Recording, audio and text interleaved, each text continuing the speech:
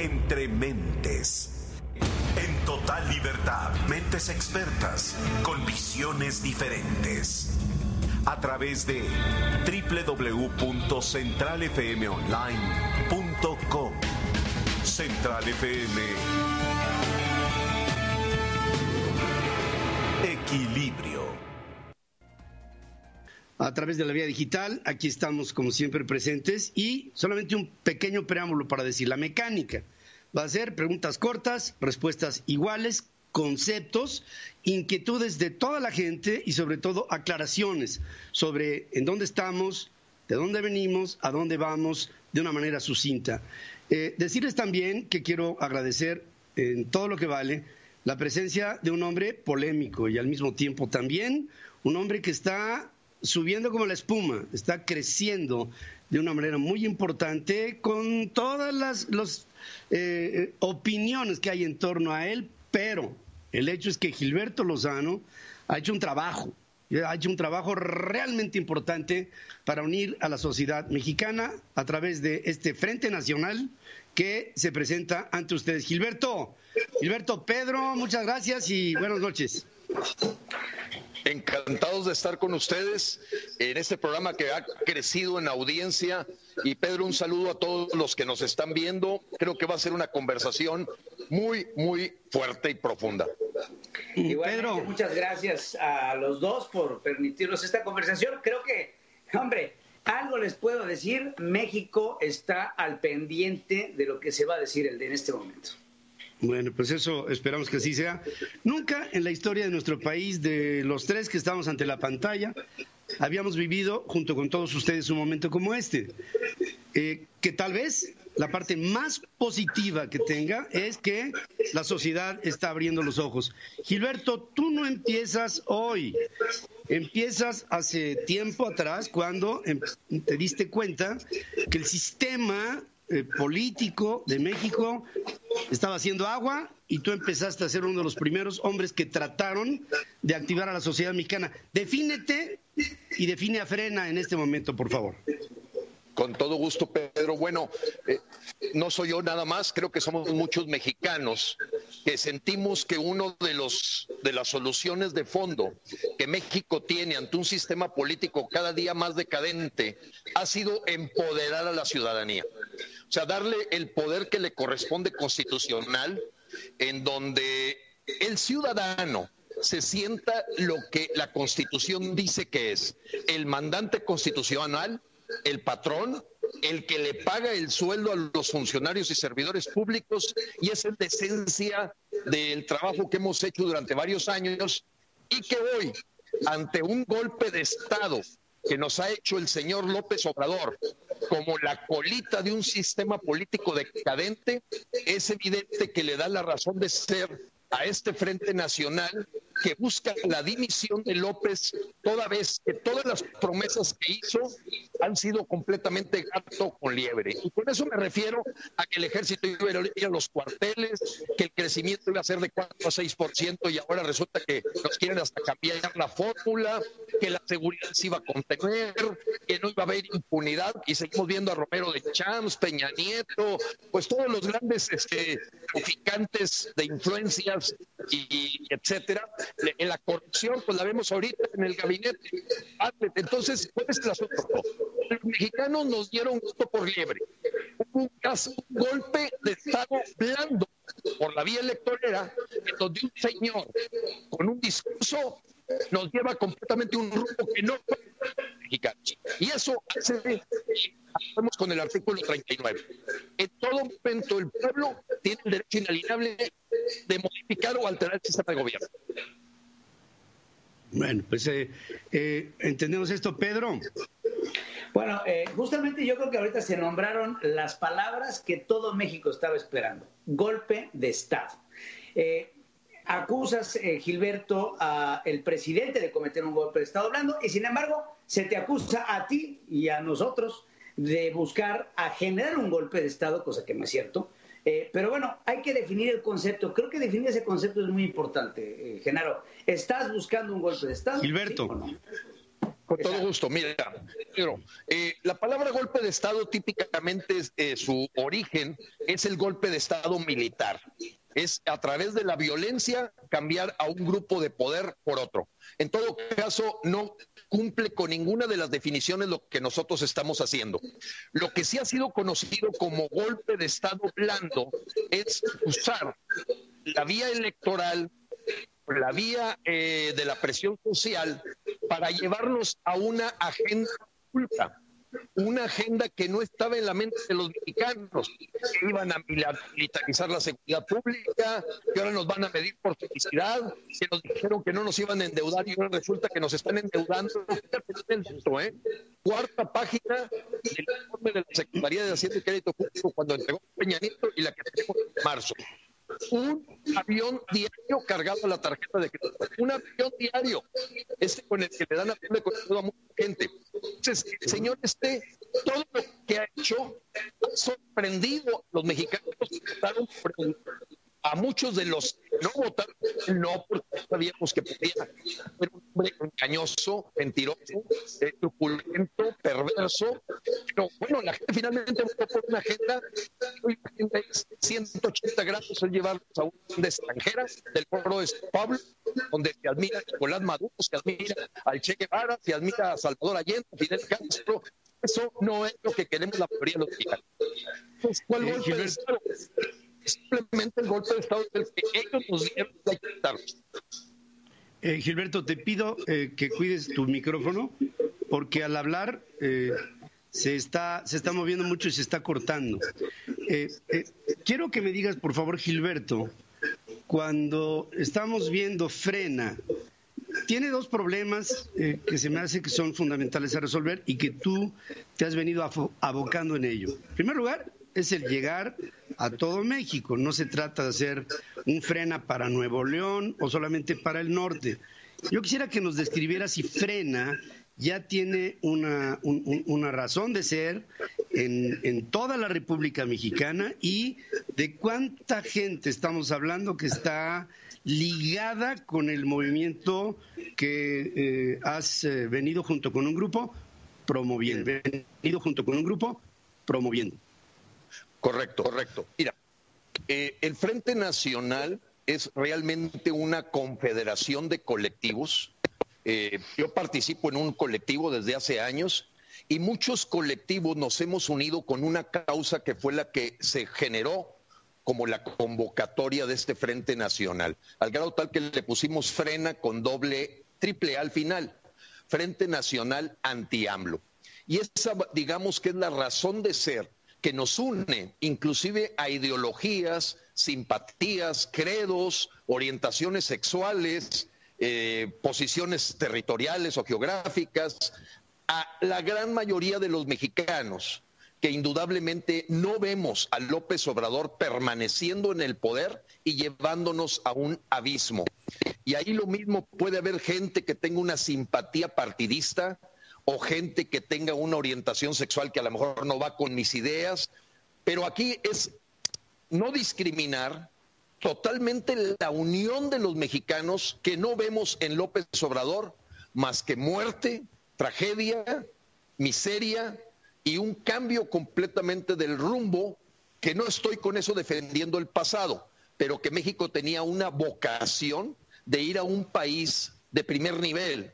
Somos una potencia y lo podemos hacer realidad. Entonces no es posible que ahora nos traten de emparejar con los países que están quebrados en todo el mundo, que son miserables y que nada más el poliburó que está en la parte de arriba se enriquece de manera total. Entonces, en ese sentido, Pedro, estamos en todos los estados, estamos en Europa, estamos en Estados Unidos, muchos mexicanos que ya viendo los hechos y datos, porque este no es un asunto de simpatía o de filias y fobias, es un asunto que cuando ves cómo se está empinando el país con un récord descomunal de inseguridad, 40,560 asesinatos en 17 meses. El triple de Calderón en sus primeros 17 meses, 70% más que Peña Nieto. Cuando vemos la velocidad a la que se deteriora el crecimiento del empleo y que en lugar de promesas de crecer el empleo, ahorita llevábamos 1.3 millones de pesos, 1.3 millones de empleos perdidos, y ya veníamos perdiendo desde el año pasado con el decrecimiento, pues no nos van a engañar creyendo que ahora nos vamos a medir por sentirnos felices en la miseria. Ese no es México. México aspira siempre a crecer, a progresar. Imagínate que todas las cosas que le he enseñado yo a mis hijos, a mis nietos, que he convivido con miles de mexicanos de todos los niveles, porque yo fui obrero.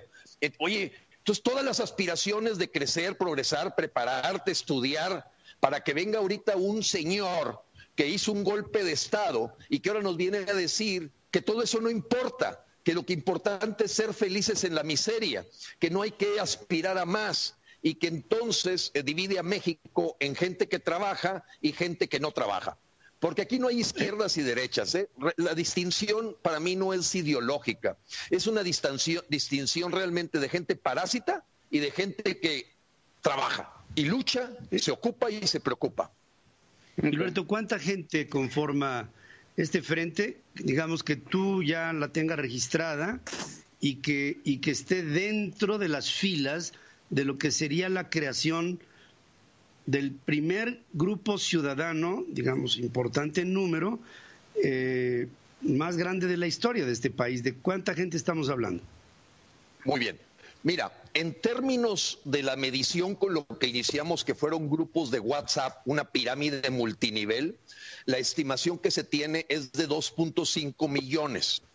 Porque mucha gente no va más allá a dar el paso de registrar su correo electrónico, que para mí es el que tiene más valor, porque te permite estar en una comunicación no filtrada, no corrompida, no con una serie de truculencias. Ahí tenemos 1.400.000 personas, un poquito menos, 1.400.000 personas de gente que ha dejado su correo, con el que nos podemos comunicar de manera directa, aún que tiranía comunista nos llegara a quitar el WhatsApp o las redes sociales. Tenemos una manera de comunicarnos hoy con 1.4 millones de mexicanos y 2.5 en WhatsApp. Pedro. Quiero hacer una pregunta. Yo quiero hacer una pregunta muy específica, porque creo que una de las cosas que más le deben de preocupar a la gente que lo esté escuchando es, bueno, órale, pa, ya está FRENA, 1.4 millones de militantes, 2.5 posibles. De todos modos, Andrés Manuel López Obrador llegó con 30 millones de personas que votaron por él. ¿Cuáles, realmente hablando, podemos retirar al Ejecutivo? Porque si revisamos los constitucionales, es virtualmente imposible. Habrá que atacarlo como traición a la patria o de plano declarar un interdicto. ¿Cuál sería una metodología y hacia dónde va? ¿Cuál es el objetivo si hablamos de que Andrés Manuel no acaba este año? Muy bien. Mira, la apuesta en este momento es de que este concepto de gente organizada, comunicada, informada y conectada se le llama masa crítica. La estimación que expertos en fenómenos de este tipo, de hacer una insurgencia ciudadana pacífica, no violenta, es que cada persona en promedio va a jalar a 7, 8 personas más. Ese es el fenómeno estudiado mundialmente. Una persona te jala 7 u 8 personas más que a lo mejor no usan WhatsApp, que a lo mejor no tienen teléfono, pero que en general, cuando tú tienes una muestra que en menos de un mes se registró, es muy probable, así como usa el modelo Sentinel el señor López-Gatell, decir que hay un universo mucho mayor. La estimación que tenemos en este momento es de gente dispuesta a salir a la calle de 40 millones, Pedro. 40 millones. Ahora, Gilberto, por ese efecto. La idea, todo el mundo me lo dice y a ti también, y seguramente a mi hijo Pedro, todo el mundo está preocupado por México. Lo que no sabe la sociedad es qué vamos a hacer. Y si la única respuesta a lo que estamos viendo, que va en contra del país y que es encabezado por el presidente de México, la pregunta sería, bueno, y aparte de salir a la calle, entiendo que estos movimientos se van armando en el momento en que las circunstancias se van dando, etcétera, pero es salir a la calle y ¿cuál sería la agenda que tendríamos que ver se siguiera entre la sociedad para estar una línea muy clara marcada? Este hombre, López Obrador, no llega a diciembre siendo presidente. Tendrá que haber, me imagino, una argumentación legal. Este hombre ha fallado por acá, la Constitución nos ha fallado a todos, no ha hecho un programa de emergencia para sacar a México adelante luego de la pandemia, ha violado contratos con el ámbito internacional, ha cambiado las reglas, ha instalado todo lo que sabemos. Ahora, ¿qué vamos a hacer aparte de salir a la calle? Muy bien. El cómo, que yo ahorita simplifiqué diciendo dispuestos a luchar o salir a la calle, era una expresión simplemente de ejemplificación de varios frentes. Uno es el frente legal, jurídico, porque lo que hoy tenemos es un mandatario legal, pero no legítimo. La legitimidad la ha perdido completamente López. No la tiene en ningún, más que en una minoría que está lejísimos de los famosos 30 millones que votaron por él, pero muy lejos. Es más, no te topas a alguna persona de carne y hueso que hoy te defienda al señor López, fuera de la gente que lo rodea o gente que le pagan porque lo único que hace en estos medios digitales es insultarte, agredirte, descalificarte, calumniarte, lo que te hace ver un enemigo muy pequeño, porque es un enemigo pagado que no tiene inteligencia para argumentar. En ese sentido, basados en que no es legítimo el señor López, se da el fenómeno que se dio en Egipto, en Guatemala, en Puerto Rico, en Bolivia, y en su tiempo más atrás nos vamos a Polonia, la República Checa, y hay decenas de países que han actuado para tumbar a un dictador con un brazo legal en donde simplemente se siguen los protocolos. En este momento hay una denuncia de juicio político por traición a la patria contra López, ratificada en la Cámara de Diputados, que va a ampliarse antes de la primera semana de junio. Vamos a estar ampliando esa denuncia de juicio político. Se tiene la carpeta de investigación 1745-2019 por delitos graves del fuero común del señor López, con más de 50 evidencias claras de la rapiña que ha hecho al mandar dinero como traidor a la patria a El Salvador, a Guatemala, a Honduras, invitar a invadir México y todos los actos traidores que han puesto a México en una, le llaman riesgo de la independencia, soberanía e integridad. La definición de traición a la patria dice que cualquier acto que ponga en riesgo la soberanía, la integridad y la independencia de nuestra tierra se clasifica o se tipifica como traición. Eso va a abundar mucho más por todas las decisiones que el señor ha tomado de aislarnos del mundo, y ese es el brazo jurídico. Vamos al brazo de la movilización. La movilización en Guatemala tumbó en 28 días a Otto Pérez. La movilización en Bolivia tumbó en 18 días a Evo Morales. La movilización en Puerto Rico en 7 días tumbó a su gobernador. La movilización en Egipto duró 19 días en las plazas principales y Tarik, con una claridad de petición que te le da la Constitución de México, el 8º constitucional. Tengo el derecho a pedir que dimitas. El 6º. Tengo el derecho. Yo tengo todo el derecho, o sea, todos los mexicanos tenemos el derecho, además de darnos la fuerza, el artículo 39, que como muchos constitucionalistas nos lo han hecho saber.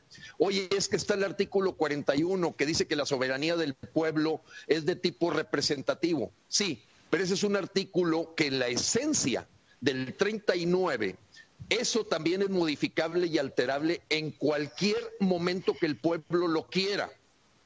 O sea, dice, en todo momento el pueblo tiene el derecho inalienable de modificar o alterar el sistema de gobierno. Entonces, con estas premisas que nos hacen estar dentro del Estado de Derecho, vamos a ejercerlo para, en todas las plazas de México, con un plan estratégico que va a ir creciendo hasta volverse descomunal, porque cada día FRENA, te diría que su vicepresidente de Mercadotecnia y Publicidad es el propio López Obrador. Cada día. ¿Qué pasa? Claro, siempre con el dolor de que México está cada día también yéndosenos de las manos. Pero la verdad es que cada intervención del señor López, yo siempre lo he dicho, el mejor enemigo de López es el propio López. Entonces, ¿a dónde vamos? Los mexicanos organizados, comunicados y conectados, debemos de ser capaces de movilizar 40 millones de personas en todas las plazas del país con una bandera. Queremos que te vayas, López. Como ocurrió en Bolivia, como ocurrió en Polonia, hasta la Unión Soviética salió disparada, como ocurrió en la India, en la época de Gandhi. Entonces, todos esos procesos son inéditos y entiendo la desesperación de la gente de entender un cómo, casi del libro de texto, porque México no ha vivido ese tipo de revolución pacífica. Siempre han sido maneras violentas de modificar y alterar al gobierno. Y este es, por primera vez en la historia de México, un proceso pacífico, no violento, de acción firme y contundente para decir, López, salte del palacio. ¿Qué Pedro, cosas tenemos que tener? Sí, adelante. Perdón, vamos rompiendo conceptos y yo quisiera que entráramos en esto. Pedro, a ver. Yo tengo dos preguntas directas, creo que son dos preguntas que la gente quiere saber. Uno, ¿quién está detrás de FRENA y de dónde sale el dinero? Algo muy importante, que inmediatamente pueden acusar de muchas cosas directamente. Y dos, te acusan directamente de ser una persona reaccionaria. Gilberto, te lo digo como me lo dicen, que Gilberto es una persona reaccionaria y agresiva. Entonces, esas yo creo que son las dos preguntas que me imagino el auditorio quiere saber. Bien, la primera, FRENA nace en forma espontánea de sentir que muchos líderes sociales estábamos empezando a sintonizarnos en que no podemos pensar que López se quede en el poder. Y empezaron a surgir de movimientos como Profamilia, Derecho a la Vida, grupos de microempresarios, medianos empresarios, organizaciones y colegios de arquitectos, de abogados, de doctores, líderes activistas sociales, y entonces eso armó un primer consejo rector, formado por ciudadanos que no tienen una ambición política y que decidimos dar el paso de organizarnos para quitar al señor López Obrador antes del 30 de noviembre. ¿Por qué antes del 30 de noviembre? Aunque suene reiterativo, porque es todavía la posibilidad y esperanza de ir a nuevas elecciones, y en ese sentido, pues esa es la fecha fatal. Recuérdense que el propio López Obrador pidió la renuncia de Peña Nieto antes del 1 de diciembre de su segundo año, acusándolo de un problema gravísimo de inseguridad, de corrupción, de desempleo, etcétera, el Pacto por México. Bueno, lo acusó de todo. Bueno, nosotros lo vamos a hacer con él. Efectivamente lo vamos a hacer con él. La segunda cosa, Pedro, mira, yo entiendo ese comentario. Yo sería reaccionario si no fuera un hombre que a lo largo de mis 34 años de trabajo simplemente hubiera reaccionado. Soy un hombre más bien que hacemos un plan, que confío mucho y en la colaboración, en el trabajo en equipo, y que lógicamente el establishment, la nomenclatura, los sistemas aquilosados nos ven como insensatos, reaccionarios o radicales. Pero la verdad es que todo tiene su momento. Dicen que el mundo lo hacen los insensatos para que lo vivan los sensatos y se queden como que así es el mundo. Mucha gente, fíjate, piensa que firmó un cheque en blanco cuando votó por López Obrador. Es la peor tontería que alguien puede tener en su cabeza. O sea, no se firma un cheque en blanco cuando votas. Tú haces un contrato con la persona y de inmediato empiezas a vigilarlo como cualquier empleado o funcionario público. Entonces sí, podrías decirme que soy radical, pero bueno, pues en mi historia fui radical para salirme del barrio donde nací y poder pensar que podía conseguir una beca para estudiar en lo que en aquel tiempo era pues, la escuela superior privada más calificada de México, el TEC de Monterrey. Todavía con 3 hijos estaba pagando yo. Sí, fui reaccionario también cuando me dijeron que era imposible que yo pudiera entrar al Grupo Alfa, porque traía en mi historia ahí unos detalles de haber hecho un paro en un colegio en alguna ocasión, que los directores se portaron de mala manera con nosotros, los alumnos, y bueno, pues según esto ya estaba ahí Pero no, 6 meses antes de graduarme yo ya trabajaba en el Grupo Alfa, hice una carrera de 16 años ahí, después me llevaron al Grupo FEMSA, y bueno, hasta presidente de los Rayados del Monterrey, y sin conocer mucho de fútbol, Lo que sí sé es armar equipos talentosos con gente, como el caso hablando de fútbol, bueno, pues un señor como Benito Floro, que había manejado el Real Madrid, sentí que era la persona que iba a cambiar la historia. Entonces, sí he participado siempre en puntos de inflexión, de reto. Reconozco que los estilos de liderazgo son para cada cosa diferentes. Hay estilos que la conciliación, lo bien educadito, el usar la mano izquierda, el estar con un ambiente de paz, funciona. Pero bueno, a Carlos Salazar, que lo conozco perfectamente bien, creo que ese estilo de liderazgo no le ha servido más que para que le den un portazo en la cara. Y vaya que es amigo, lo reconozco como persona, pero hay que decirles a las cosas como son. Hoy México requiere perfiles combativos, contestatarios, y la palabra reacción pues será, sí, yo reacciono al golpe de Estado de llevarnos al comunismo, sí, y creo que todos los mexicanos, el 90%, son reaccionarios a que nos lleven a una agenda comunista o vamos al menos de una dictadura. Bueno, ahora, yo coincido con mucho de lo que me está diciendo el público. La gente me dice, pues, ¿qué estamos haciendo? Estamos buscando una reacción y lo menos que puede tener FRENA es ser reaccionario, que tiene una connotación dependiendo del lado de donde se vea. Eso se ve claramente. A mí no me preocupa que seas un hombre duro, incluso intransigente, porque un líder tiene que tener dos características: ser muy fuerte y al mismo tiempo muy sensible para escuchar. Ahora, vuelvo otra vez a el qué hacer antes de que se acabe este año, porque tenemos un plazo perentorio. La movilización, Gilberto, y te agradecería una respuesta muy concreta y muy corta.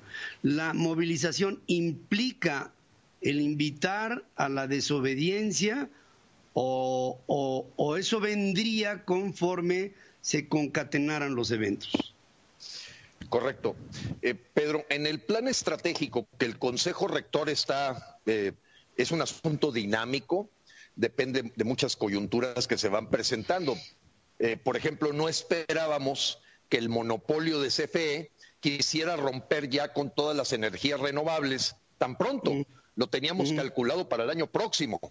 Lo mismo el atacar los fideicomisos y empezar a amenazar las afores, pues lo veíamos en el año 2022, no en este año. O sea, el anillo al dedo le ha caído perfecto para la agenda de 3 etapas de implementar la dictadura chavista castrista en México al señor López. Eso nadie tiene duda. Y ante esa velocidad con la que va, tenemos automáticamente que reaccionar, que actuar para marcar la agenda. ¿Qué significa marcar la agenda? Nosotros estamos promoviendo y presionando a los gobernadores como un plan B, la separación y balcanización de México en estados libres y soberanos que ya no se sometan al pacto federal. Ese es un plan B. O sea, tenemos que buscar al gobernador que tiene los pantalones, que no se deja maiciar por el pacto federal y que tiene los pantalones para decir, mira, el nuevo reino de León es más fuerte solo que pegado a un señor que es un líder de la República Bananera de Tabasco. No quiero hablar mal de los tabasqueños, simplemente lo pongo como un ejemplo. O sea, el señor va a terminar quedándose, a mi modo de ver, en una estrategia como líder de Macuspana. Hasta ahí llega y probablemente ni ahí lo quieran. Esa es la realidad de lo que él tiene, porque ya es un presidente ilegítimo, es un presidente que se burla. Entonces, en concreto, el plan A es una movilización que tiene dentro de ella la no cooperación con el gobierno, la desobediencia civil, la resistencia civil. Te doy 2 datos. Mañana sale una carta a Mike Pompeo, Donald Trump, de que los mexicanos no aceptamos que le llame amigo a un dictador como López Obrador. Ya está redactada la carta, la vamos a enviar en cantidades de cientos de miles a los senadores, etcétera. No para pedir ninguna intervención extranjera, no se confundan. Es para decirle, no le puedes llamar amigo a alguien a quien humillas porque estás humillando al pueblo. Y segundo, que el señor nos lleva a una agenda socialista del siglo XXI castrista. Todos los párrocos, todos los líderes espirituales que se han visto humillados y traicionados por López, también ya tenemos nuestro proceso de cabildeo. Y todas las organizaciones civiles, colegios de abogados, de médicos, asociaciones de doctores, estamos empezando a penetrar ya no para individualmente ganar gente, sino gremios completos. Y quiero decirte que hemos tenido muy buenos resultados en que grupos de empresarios se están sumando a FRENA y que algunos no quieren dar la cara, pero se está generando un crecimiento exponencial, Pedro. Esa es la verdad. Pedro. Bueno, me queda claro que hay un apoyo social importante. Me queda claro. A ver, ¿qué tenemos? Ahí Enrique Ruiz del Río, a ver si me arreglan a Pedro, pero mientras tanto yo quiero hacer un planteamiento. Claro. No, ahí es que te me perdiste, Pedro. ¿Qué pasó? ¿Me escucha? Sí. Bueno, sí, lo que no me queda claro es, ¿hay razones para ejercer acción penal en contra del presidente? ¿Sí o no? Y dos, ¿cómo le hacemos para resolver el tema del fuero constitucional que protege al presidente en caso de quererle ejercer una acción penal? Correcto. Bien, bueno, pues efectivamente el fuero que hemos logrado quitar en 19 estados de la República, no estoy hablando de FRENA, estoy hablando de colectivos que trabajamos muy duro para quitar el fuero en los estados. Llevamos 19 estados, pero no así se ha quitado el fuero federal. Efectivamente, sí hay materia penal perfectamente documentada por abogados de primera categoría para decir que López ha cometido delitos graves del fuero común que lo inhabilitan de su posición porque es una de las cosas que constitucionalmente lo pueden sacar. Con un Ahora, perdón, Gilberto, sí. Gilberto, perdóname, ahí eso es muy importante. Me dice la gente, bueno, si ha fallado a la ley el presidente, hoy podríamos ya estar metiendo esta denuncia por una violación a la Constitución y podría ya en este momento estar en curso una queja legal fundamentada en contra del presidente. Me pregunto, ¿está en ciernes esto? Lo podríamos sacar el lunes. Digo, es un asunto de que nos pusiéramos de acuerdo y que la echáramos a andar.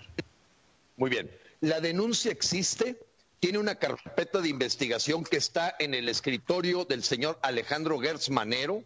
La carpeta de investigación es la 1745/2019, que nos da el preámbulo para ir a la corte, a las cortes interamericanas o internacionales con delitos perfectamente evidenciables y comprobables que ha cometido el señor López. O sea, si hay materia penal, si hay. ¿Qué es lo que sucede? Pues que el fiscal es un fiscal carnal, es un fiscal a modo. Apostarle a que ahí van a avanzar las cosas, bueno, pues te digo, la carpeta de investigación que a lo mejor ya tiene medio metro de altura, porque le hemos venido actualizando con nuevos delitos que el señor comete, Alejandro Gertz Manero le hace dormir el sueño de los justos. Ahora, Gilberto, perdóname ahí. Sí. Perdóname ahí. Y el Consejo de la Judicatura puede actuar de una manera, bueno, hemos recientemente conseguido un amparo ciudadano en Mexicali con el Consejo. Yo entiendo que Alejandro pues, es un empleado del presidente, pero el Consejo de la Judicatura pudiera ser una alternativa muy viable.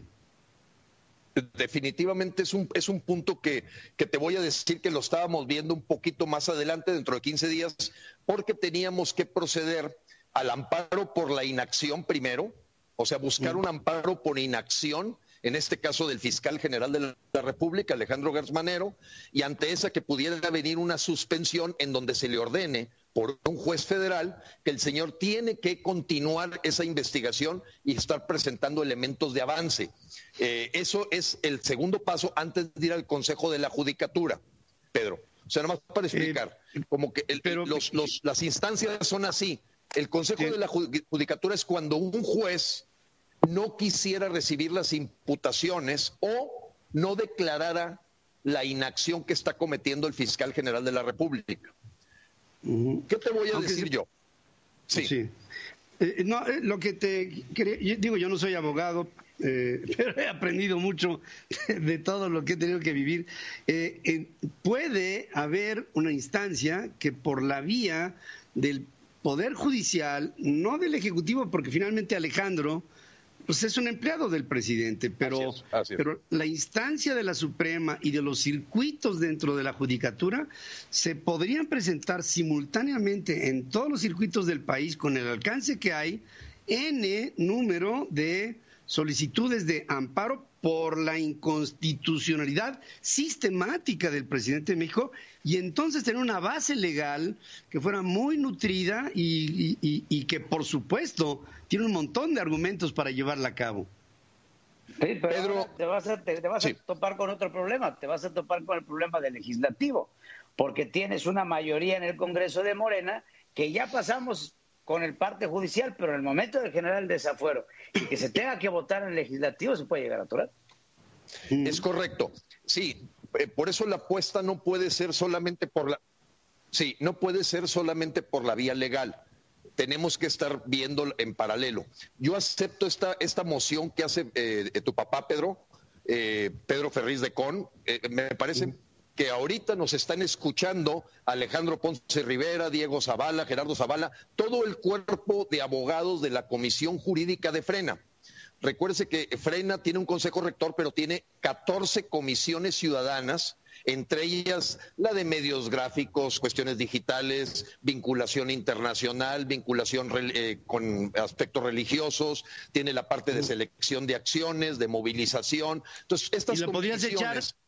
Y podrían ellos en diferentes lugares hacer esto que digamos que es factible, se puede hacer, y creo que esto daría un paso cuántico importantísimo, porque mira, lo que más le preocupa a la gente es no solamente que digamos AMLO fuera, no, tiene que ser AMLO, tiene que dejar de ser presidente porque él está poniendo en evidencia un creciente, constante, cotidiano peligro a la República. Así de sencillo.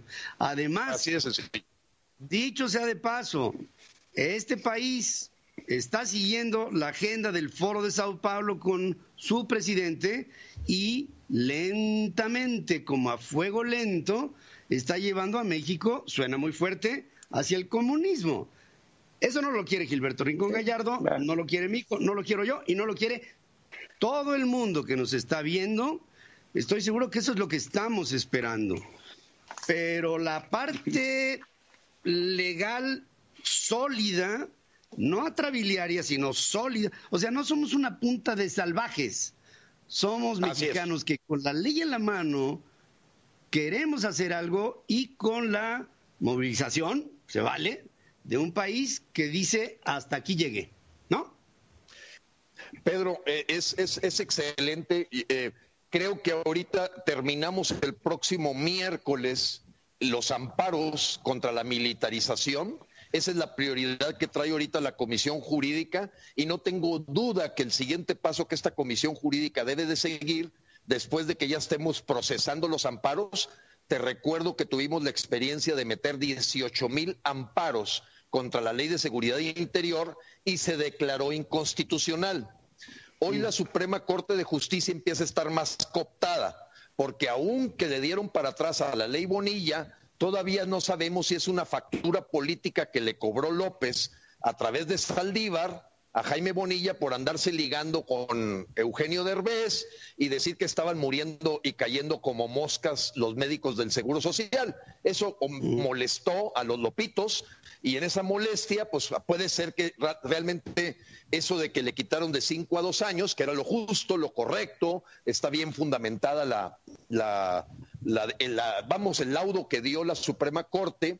Pues esperamos que no haya sido solamente un asunto político, sino que verdaderamente nos hable de una Suprema Corte de Justicia que pueda tener un camino, todavía se le vea luz a los mexicanos para tener un poder que se pueda ser contrapeso.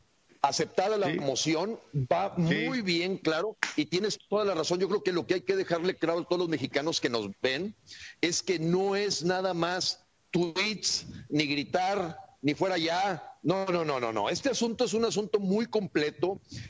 Lógicamente tú lo sabes, Pedro Ferriz de Con, a lo mejor tú, Pedro Ferriz Híjar, ha tenido algo de contacto, pero hemos tomado como libro de texto el libro de la dictadura a la democracia de Ginchar. y él nos ha dado un faro para saber que tenemos en este plan estratégico que detallarlo en muchos frentes. O sea, la gente tiene que ver que hay un frente jurídico, hay un frente mediático, hay un frente de presión social y que afortunadamente mexicanos que nos están escuchando, gente muy talentosa, de primera categoría, que han tenido experiencias en el ramo jurídico o de movilizaciones, se están incorporando a FRENA. O sea, vaya... la verdad es que el consejo rector podría ser de 300 mexicanos talentosos, entre empresarios, abogados, médicos, que lo que pasa es que tenemos que ponerle un número de límite, pero hay gente de la más primera categoría que dicen, ¿sabes qué? Yo no quiero esto para México, ¿qué tengo que hacer? Ya. Ahora, bueno, nos quedan 12 minutos, les pediría preguntas y respuestas muy concretas porque hay muchos temas pendientes. Pedro. Ok, pregunta rapidísima. Me queda claro que creo que lo más adecuado y lo que más se ve es la movilización, regresando al tema de las primaveras. Pero vamos a suponer que ya sacamos a López Obrador. ¿A quién ponemos? Muy bien, esa es una pregunta que mucha gente se hace. Si sale antes del 30 de noviembre, aprendimos los mexicanos una gran lección. Y eso es lo que debe ser la parte donde hay un salto cuántico, donde hay un salto verdaderamente de nivel en los mexicanos. O sea, el escarmiento para cualquier futuro gobernante que desde las épocas hace 30 años allá del Maquío se decía, oye, el que manda somos nosotros, la autoridad está para servir y si no sirve la quitamos. Bueno, el gran escarmiento para cualquier persona es que pudimos quitar a un mandatario nacional que no dio el kilo, que le quedó grande la silla, que traicionó al pueblo y que nos hizo un golpe de Estado. En concreto, nuevas elecciones. Deberemos los mexicanos ser capaces de unificar a los partidos de oposición que hoy están callados, condescendientes, en mayoría, me refiero en mayoría de los actores políticos, no personas, porque hay algunas personas, diputados de algún partido que han levantado la voz, el decir, PRI, PAN, PRD, los que sean, a ver, ¿sabes qué? Queremos este candidato. Vamos a elegir nosotros, no vamos a votar, vamos a elegir. Y si ese señor lo tenemos que enfrentar contra Fernández Noroña o el señor Rosario Piedra Ibarra, que más o menos es el nivel de López Obrador, o el otro señor Mario Delgado, Martí Batres, pues se los enfrentamos. Pero lo vamos a enfrentar un mexicano talentoso, preparado, con visión de estadista, con visión de futuro, no espejo retrovisor para ver el pasado, y seguramente convenceremos y cabildearemos con la fuerza que tendremos de músculo ciudadano, decirle, este es el que queremos, júntense todos y este es Broso, vale. O es este. Entonces, es este. Se convocaría a un gobierno en asamblea y de ahí una inmediata convocatoria a elecciones. Ahora, pregunta concreta.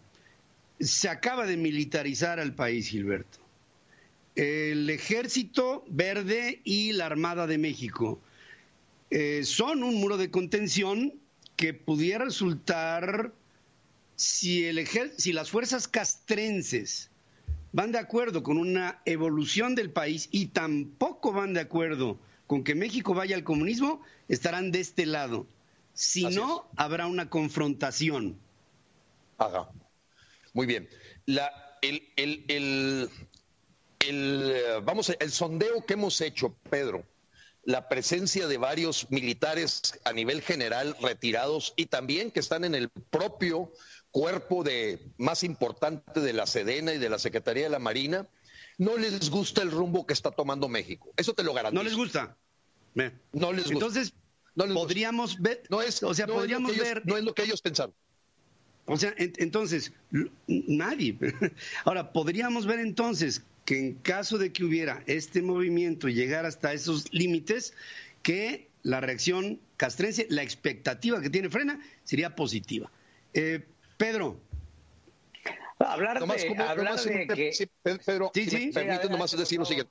O sea, hay generales que nos han dicho, cuando le vayan a pedir la renuncia al señor ahí en el Palacio, los acompañamos. O sea, yo te puedo asegurar, en general, que la fuerza castrense se ha sentido humillada, los han puesto de albañiles. No te digo que no haya 2 o 3 que pues se sienten con ese espíritu de obediencia al comandante supremo. Pero es impresionante ver que en los propios foros de los militares ellos hablan, no nos gusta el rumbo al que se lleva a México, no va con la vocación de los mexicanos. Gilberto, en activo, me estás hablando de gente en activo.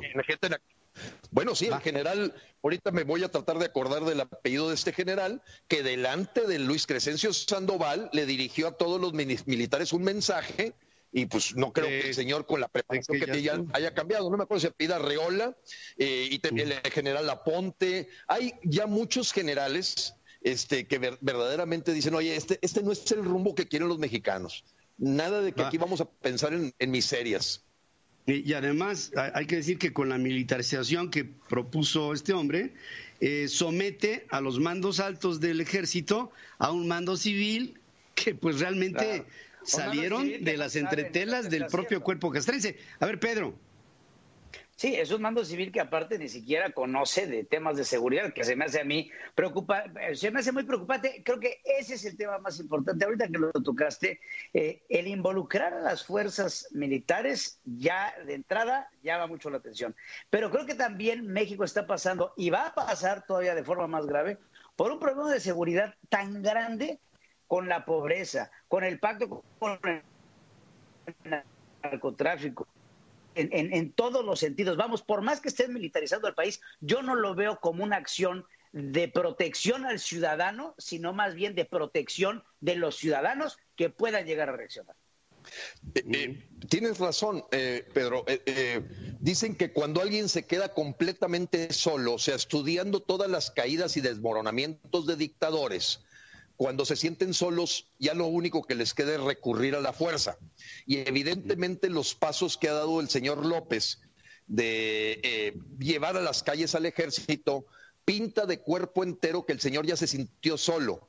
Ya se echó encima a los empresarios, a los periodistas, a la comunidad internacional, a las calificadoras. Bueno, ¿a quién no se ha echado en contra? Fuera de Evo Morales, Nicolás Maduro y el Chapito, a todo mundo lo trae en contra. No trae a nadie. A nadie. Yo te digo, sí, he buscado... Gilberto. Sí, perdóname, Pedro. Perdón, bueno, ahí está. Ejército pudiera ser. Ahora, habla Pedro de una crisis inminente. Por supuesto que la hay. Y en medio de esta crisis, a río revuelto, hay un elemento que no hemos hablado y que es fundamental hoy en México. Hay un narcotráfico que se ha convertido en algunos lugares en garante de la paz o distribuidor de despensas o protector de la sociedad en términos generales. El narcotráfico, ¿dónde juega aquí? Sí, bueno, es un factor clave. Evidentemente el comportamiento de los carteles a la hora de entregar despensas, de ofrecerle protección al pueblo mientras ellos sigan con su negocio, hablan de que también ellos ya están hartos de que el señor López al rato ni negocio va a dejar ahí. Yo te diría que empieza a haber un distanciamiento, lo ves en el comportamiento de la forma en que ellos han estado actuando como Secretaría del Bienestar, y que yo pienso que hasta ellos dentro de su mentalidad criminal deben de sentir que a nadie le conviene que México se convierta en una Venezuela o en una Cuba. O sea, no da aún para la mentalidad de una organización criminal pensar que pues entre más chiquito el pastel, menos hay pedazos que agarrar. En ese sentido, yo te diría que lo veo por los comentarios que nos hace mucha gente, que yo los veo claramente hasta como si fueran gentes de carteles, que nos dice, pues oye, es que este señor a todos nos está dando en la torre. Yo no tengo ningún puente de comunicación, pero siento que en el fuero más interno de las organizaciones de ese tipo, no son mexicanos finalmente, tienen familias, las ven cayendo en la miseria, las ven como el desenfado de decir que no iba a pasar nada. Ahorita a lo mejor hasta se están muriendo de coronavirus en Sinaloa. Recuerde que Sinaloa está entre los 5 estados que más ha impactado el coronavirus. Está Ciudad de México, después le sigue Tabasco, después le sigue Morelos, después le sigue Baja California y después le sigue Sinaloa. Son los 5 tops que tienen hasta 10 veces más tasa de contagio por la verdadera ineptitud de Morena hasta para manejar estas cosas. O sea, no saben que no saben o no quieren saber. Bueno, pues, entonces, es un elemento, Pedro, no estamos ilusos e ingenuos a él, pero fíjate que en general en todos los países donde ha habido dictaduras que caen, las organizaciones criminales al pueblo no se le enfrentan. Al pueblo no se le enfrenta. Al pueblo no. Eso es... Va. No. Nos quedan un par de minutos solamente para decir. La sociedad mexicana hoy es más participativa que en el pasado. FRENA ha sido un factor para que los mexicanos podamos ver. Ha habido otros grupos de convocatoria ciudadana. FRENA seguirá adelante. Está haciendo un proceso de integración en toda la República Mexicana en base, aquí nos lo ha dicho Gilberto Lozano, en un proceso basado en la ley y en la lógica de que un gobierno debe de velar por los intereses de su pueblo, y esto está fallando. Este programa ha sido un programa llamado a la conciencia de cada uno. Cada quien tiene una idea de lo que está pasando en este país. Yo les puedo decir, soy más viejo que Gilberto, no mucho. decirles no mucho, señor. Nunca habíamos visto un momento así para México, tan triste, tan limitante y al mismo tiempo tan esperanzador, porque pienso que si hay algo bueno que está pasando en este momento es que empieza a haber un despertar de conciencias. Yo le quiero agradecer cumplidamente a Gilberto Lozano, el que ha estado con nosotros. Quiero también agradecer el trabajo incansable que has hecho por tantos años. Y quiero decir que ante el país se presenta una opción de movimiento. Hay otras, pero lo importante es que haya una opinión, una conciencia y un trabajo para que este país no se descarrile y pierda el rumbo. Y solamente decir, si el rumbo se pierde, esta generación no volverá a ver al México que nos vio nacer. Lo perderemos. Hay que tener mucho cuidado en los siguientes pasos de la historia. Gilberto Lozano, gracias por haber estado con nosotros esta noche en Entre Mentes. Gracias, Pedro. Si me permites un minuto nomás, decir que tendemos la mano, tendemos los puentes para que otros colectivos que nos sumemos unificadamente por México, sabiendo que la causa es muy clara. No queremos una dictadura. Todos los parámetros de lo que es una dictadura se han cumplido.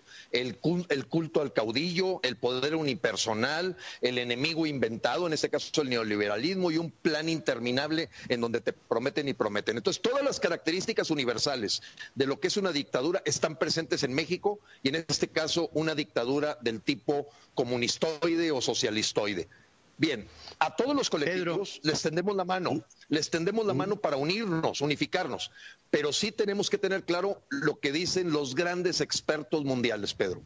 A una dictadura nunca se le quita con herramientas electoreras o democráticas, desafortunadamente. Va, está bien. Pedro, gracias. Lo dice todo. Pedro, gracias, mijo. Gracias a ustedes, muchas gracias a ustedes. Gracias. Y yo creo que nada más, la última es, esto no se trata de revanchas, no se trata de desquites ni de venganzas. Trata de hacerle paz, de hacer lo correcto para nuestro país. Es correcto. Gilberto, de nuevo, muchas gracias. Gracias a todas las personas que se han unido a esta transmisión. Y lo más importante, esta transmisión ha sido en función de una buena voluntad y de un profundo amor por México. Que tengan ustedes muy buenas noches. Gracias. Hasta aquí presentamos Entre Mentes. En total libertad, mentes expertas con visiones diferentes. A través de www.centralfmonline.com. Central FM. Equilibrio. Hasta aquí.